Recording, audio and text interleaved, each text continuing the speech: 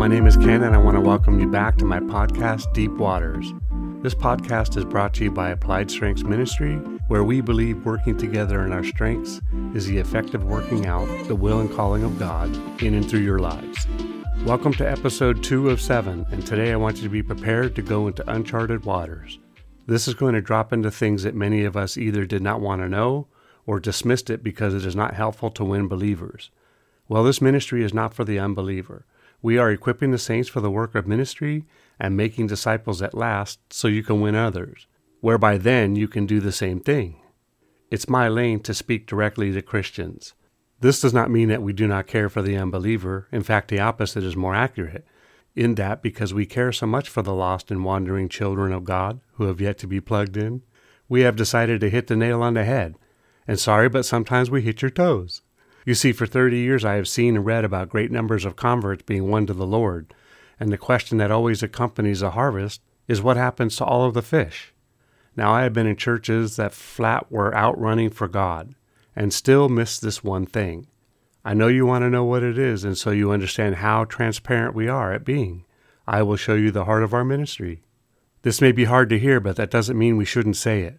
We are so concerned for the horrible results of abortion, and yet because we are not adequately equipping the saints for the work of ministry, we, out of our laziness or ignorance, are aborting new converts at a rate, in all likelihood, is greater than the rate of natural children. I told you this was going to be hard. I will give you one example out of thousands upon thousands that exist, and then move on. Reinhard Bonnke was an evangelist. He catches a harvest of more than 1 million fish at some of his crusades. Now, we could say that number represents 1 million babies. Now, this number usually comes from a crusade about a week long, but at any rate, each baby Christian should have a spiritual home whereby they are equipped for the work of ministry, and a spiritual parent that can make them a disciple so that they can grow from the milk, bread, and meat of the Word. The result of being in this kind of spiritual family is that they will be released into ministry where they can use their natural talents, personalities, spiritual gifts, and operate in the fivefold ministry if they're called to do so. Ladies and gentlemen, this represents one crusade out of thousands that we've had on this planet. Is this system in place? Are we taking advantage of such large harvests? Nope. We can come up with no excuse unless we redefine what Jesus states when he says that you will know them by their fruit. I will finish my short rant with this. I say this next thing because we are still doing church the old way, and that is that we have aborted more baby Christians without concern than the nations have aborted natural children. No, I cannot statistically support what I just said, but in being in the modern church for almost 30 years, and being part of a hard-running winning souls at all cost church, and seeing that it still failed due to a lack of nothing less than equipping the saints for the work of ministry and making disciples at last, that remain, that are spiritually mature, that can fight and will fight the spiritual fight. I don't see that I'm off on my assumptions. Since 2020, we have seen the church go from a plum to a prune. The saints were not prepared for the events that God himself allowed and used to get our attention. In my message series, Church Purpose, I go into how to solve the current church crisis, the shallow saint crisis, the immature saint crisis, the self-centered lack of love, that is, lack of serving saint crisis. You see, God never corrected without giving us some instruction on how to course correct. So, in the last episode, we chatted about God calling us gods, and we worked our way up the superhero ladder to discussing this week who the real superhero is. So let's take a look at what a real superhero looks like and consider who this man is in light of what we just shared. In Luke 9:29 it states, "As he prayed, the appearance of his face was altered, and his robe became white and glistening." In Matthew 17:2 it continues, "And he was transfigured before them. His face shone like the sun, and his clothes became as white as a light." In Mark 9:3 it states, "His clothes became shining, exceedingly white, like snow, such as no launderer on earth can whiten them." Tide has nothing on the light of God. In Revelation 1:14 and 15, "His head and hair were white like wool, as white as snow, and his eyes like a flame of fire. His feet were like fine brass, as if refined in a furnace, and his voice as the sound of many waters." I'd like to hear that in Dolby. So in Daniel 7:9-10 it states, I watched till thrones were put in place, and the Ancient of Days was seated. His garment was white as snow, and the hair of his head was like pure wool. His throne was a fiery flame, its wheels a burning fire. A fiery stream issued and came forth from before him. 1,000 thousands ministered to him. 10,000 times 10,000 stood before him. The court was seated, and the books were open. Ooh, what a day that's going to be. In Daniel 7:13 and 14 it states, I was watching in the night visions, and behold, one like the Son of Man, coming with the clouds of heaven. He came to the Ancient of Days, and they brought him near before him. Then to him was given dominion and glory and a kingdom, that all peoples, nations, and languages should serve him. His dominion is an everlasting dominion, which shall not pass away, and his kingdom the one which shall not be destroyed. In Daniel 7:18 it states, But the saints of the Most High shall receive the kingdom, and possess the kingdom forever and forever and ever. In Daniel 7:22 it goes on, Until the Ancient of Days came, and a judgment was made in favor of the saints of the Most High, and the time came for the saints to possess the kingdom. In Daniel 7:27 it goes on to say, Then the kingdom and dominion, and the greatness of the kingdoms under the whole heaven, shall be given to the people, the saints of the Most High. His kingdom is an everlasting kingdom, and all dominions shall serve and obey him. And finishing, we go to Revelation 19:16. And he has on his robe and on his thigh the name written, King of Kings and Lord of Lords. And good grief, I cannot wait for the day. We cannot wait for the day. Iron Man has nothing on our God, and we are not of this world. This should refocus our eyes on him and what our purpose is on earth. We are gods made in the image and likeness of a Father, who then decided the plan would be that he will be born in the image and likeness to show us the only difference between us is he, and it is he who created us. We did not create him. We came from him, so therefore he is the originator. We are the benefactor. He alone is omnipotent, omniscient, and omnipresent. But so now we dial it back again, which is apropos given we this very weekend sprang the clocks forward, but only in time but not in the kingdom. Let's see the response from the Father to sin and its takeover of the entire world of humanity. What say him? Isaiah 7:14 says, Therefore the Lord himself will give you a sign. Behold, the virgin shall conceive and bear a son, and shall call his name Emmanuel. What? Who do you think you are? A pre-Nostradamus type?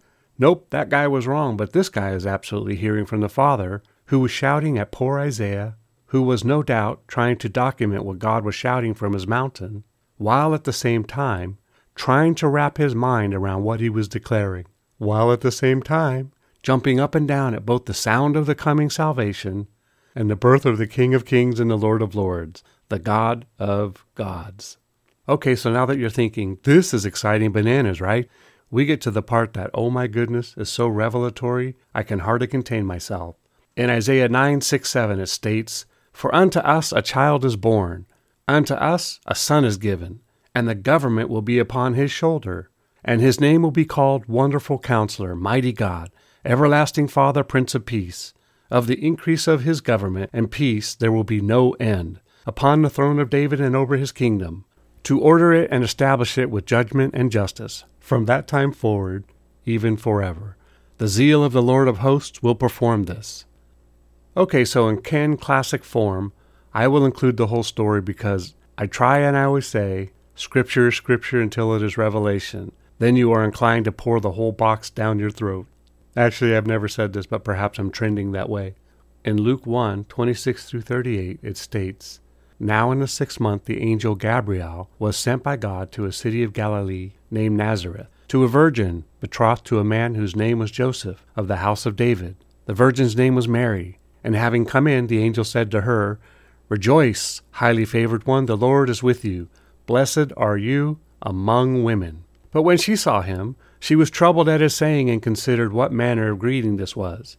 Then the angel said to her, Do not be afraid, Mary, for you have found favor with God. And behold, you will conceive in your womb and bring forth a son, and he shall call his name Jesus. He will be great and will be called the Son of the Highest, and the Lord God will give him the throne of his father David. and he will reign over the house of Jacob forever, and of his kingdom there will be no end." Then Mary said to the angel, "How can this be, since I do not know a man?" And the angel answered and said to her, "The Holy Spirit will come upon you, and the power of the highest will overshadow you. Therefore also that the Holy One who is to be born will be called the Son of God. Now indeed Elizabeth, your relative, has also conceived a son in her old age, and this is now the 6th month for her, who was called barren. For with God nothing will be impossible." Then Mary said, "Behold the maidservant of the Lord, let it be to me according to your word." And the angel departed from her. Good grief and glory to God, that we would all respond when God speaks to us in that manner. Look at her song that she sang, seeing and sung in her response to the prophecy that she, in all likelihood, was not aware of at the time that it was her. It was she that he, Isaiah, was talking about. The only thing left out of the prophecy was her name. But we know God is not inclined to show off, right? I mean, think about this moment if you can. Mary was probably aware of the scripture before Gabriel had unannouncedly, but then announcedly had shown up, and had probably read a scroll or 3. And to find out in the angel encounter of the moment that it was her he was referring to. She be the one he was talking about. What was her response? In Luke 1:46-55, it states, "My soul magnifies the Lord, and my spirit has rejoiced in God my Savior, for he has regarded the lowly state of his maidservant. For behold, henceforth all generations will call me blessed. For he who is mighty has done great things for me, and holy is his name. And his mercy is on those who fear him from generation to generation.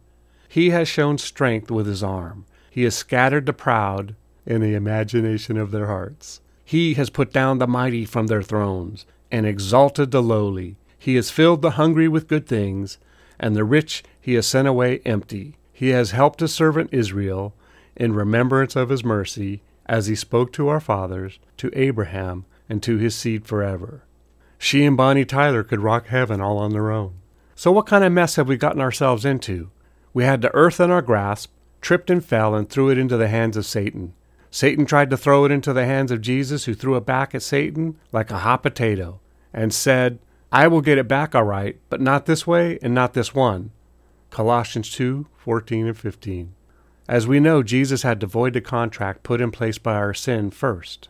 And then we know that there will be a new heaven and a new earth. Isaiah 65:17. Undefiled by the natural man, Satan, demons and his kids, sin, hell, and death. Revelation 1:17-18. And oh, by the way, we live and reign with him for 1,000 years on this old rock before it is fully ended and begun at the same time. Revelations 20:4. But so now, as I have stated so many times, our eyeball Geiger counter rips off a steady stream of clicks. Bam! Did Isaiah not say a child is born? Not will be, not was, but is born.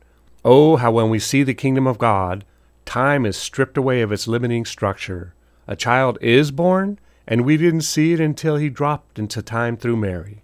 So now we will give that a rest and take a look at the mystery that points to God being right again, which is that we are God's. But more important than that, we know and grow to behave like it. Not Thory or Superman-y, Super Nanny, or Wonder Woman-y, but like so, we are created in his image and likeness, like he is actually dwelling inside of us. It is not so hard to understand, you see, because your father and mother are dwelling inside of you, per se. They are a part of you in the flesh. So God is a part of you in the spirit. Not so hard or difficult to fathom, right? Now, as we conclude with a storm of mini messages, keep in mind that a fuller discussion on these subparts can be found in other messages. It's kind of like they, in this message, are like the secondary messages to support the primary message. Maybe better stated, it would be like eating at a smorgasbord. So family redefined. In Matthew 10:35-37, "For I have come to set a man against his father, a daughter against her mother, and a daughter-in-law against her mother-in-law. And a man's enemies will be those of his own household. He who loves father or mother more than me is not worthy of me, and he who loves a son or a daughter more than me is not worthy of me." In Luke 12:51-53 it states, "Do you suppose that I came to give peace on earth? I tell you not at all, but rather division. For from now on, 5 in one house will be divided, 3 against 2 and 2 against 3. Father will be divided against son, and son against father, mother against daughter, and daughter against mother, mother-in-law against her daughter-in-law, and daughter-in-law against her mother-in-law. In Mark 13:12 through 13, it states, Now brother will betray brother to death, and a father his child. And children will raise up against parents and cause them to be put to death. And you will be hated by all for my name's sake. But he who endures to the end shall be saved. Luke 21:16 through 17, it states, You will be betrayed even by parents and brothers, relatives and friends, and they will put some of you to death, and you will be hated by all for my name's sake. Matthew 10:21, Now brother will deliver up brother to death, and a father his child, and children will raise up against parents and cause them to be put to death. What? Why did you include such things in this message, Ken? Did I not say that God called us gods? Did not the God of his own kids say in Genesis 3:22 through 23, Then the Lord God said, Behold, the man has become like one of us, to know good and evil. Now lest he put out his hand, and take also of the tree of life, and eat, and live forever. Therefore the Lord God sent him out of the Garden of Eden, to till the ground from which he was taken. And didn't he remove the hellish macro chance that we would pile sin upon sin, and then try and also eat from the tree of life, thinking that it would remove the sin we just committed? It would have only positioned us to live in sin forever. Yes, he did deliver us from that. But so now don't worry, because just like in the garden, when he had to protect us from ourselves, he has us now, today, giving us chance after chance. No, you don't deserve any. Remember, you were the moving party in the crimes against him and humanity. He was and is the responding party. In Ephesians 2:4 through 7, it states, But God, who is rich in mercy, because of his great love with which he loved us, even when we were dead in trespasses, made us alive together with Christ. By grace you have been saved. Remember, you have been made a new creation at the point of your salvation. In verse 6 it states, And raised us up together. Notice the past tense in this statement. It has already happened. And made us sit together in the heavenly places in Christ Jesus. Made us sit and in Christ at that. In community, in rest, in his peace and presence. In another message, I covered the problem with our ears and our eyes, so I won't go deeper other than to show you it's a real thing. In Mark 4:11 through 12, it states, And he said to them, To you it has been given to know the mystery of the kingdom of God, but to those who are outside, all things come in parables, so that seeing they may see and not perceive, and hearing they may hear and not understand, lest they should turn and their sins be forgiven them. In one of the foundational scriptures of this message, Psalms 82:6, he said, I said you are gods, and all of you are children of the Most High. We are singled out kids lost in a pasture of goats. Look, not to go hard again, but you are not of this world, and why act like you belong to a family that is bent on abusing you at every turn? I'm not talking about if they hated me, then they will surely hate you, scripture. I'm talking about the part trying to fit in with the popular kids, the cool group, the beauty lookers. You know you can more aptly apply a name to the group you are trying to identify as your family. But time and reality may show you that you may belong to his family. Pride, ego, and arrogance makes for bad siblings, so don't let them adopt you. In John 15:18 through 19, it states, If the world hates you, you know that it hated me before it hated you. If you were of the world would love its own. Yet because you are not of this world, but I chose you out of the world, therefore the world hates you. Don't ask why, it wastes time. Well, it might seem like an odd place to stop, but this is a long message. So that's it for today, and no, I don't want to stop because this goes even deeper. And yes, it's still about the crib. Stay tuned in for episode 3, which will begin with describing what the seed of God is and the seed of Satan is, and the kiddos from each. You will be interested in the fact that there is a spiritual war going on, while at the very same time we live out our natural lives. And due to what I stated above about the lack of equipping, many have yet to enter into this war. Perhaps episode 3 will shed some light on the fight. Remember, it's not what you find wrong or disagree with regarding the message, but what you can take away from it. Together we can do more to impact the kingdom than if we work alone. Let's flip the script and kill, steal, and destroy the works of the enemy and create space for the light of lights to shine through into people's lives. Plant a seed and click on the like and subscribe button. Let's build this ministry together. Thank you and see you next time in Deep Waters.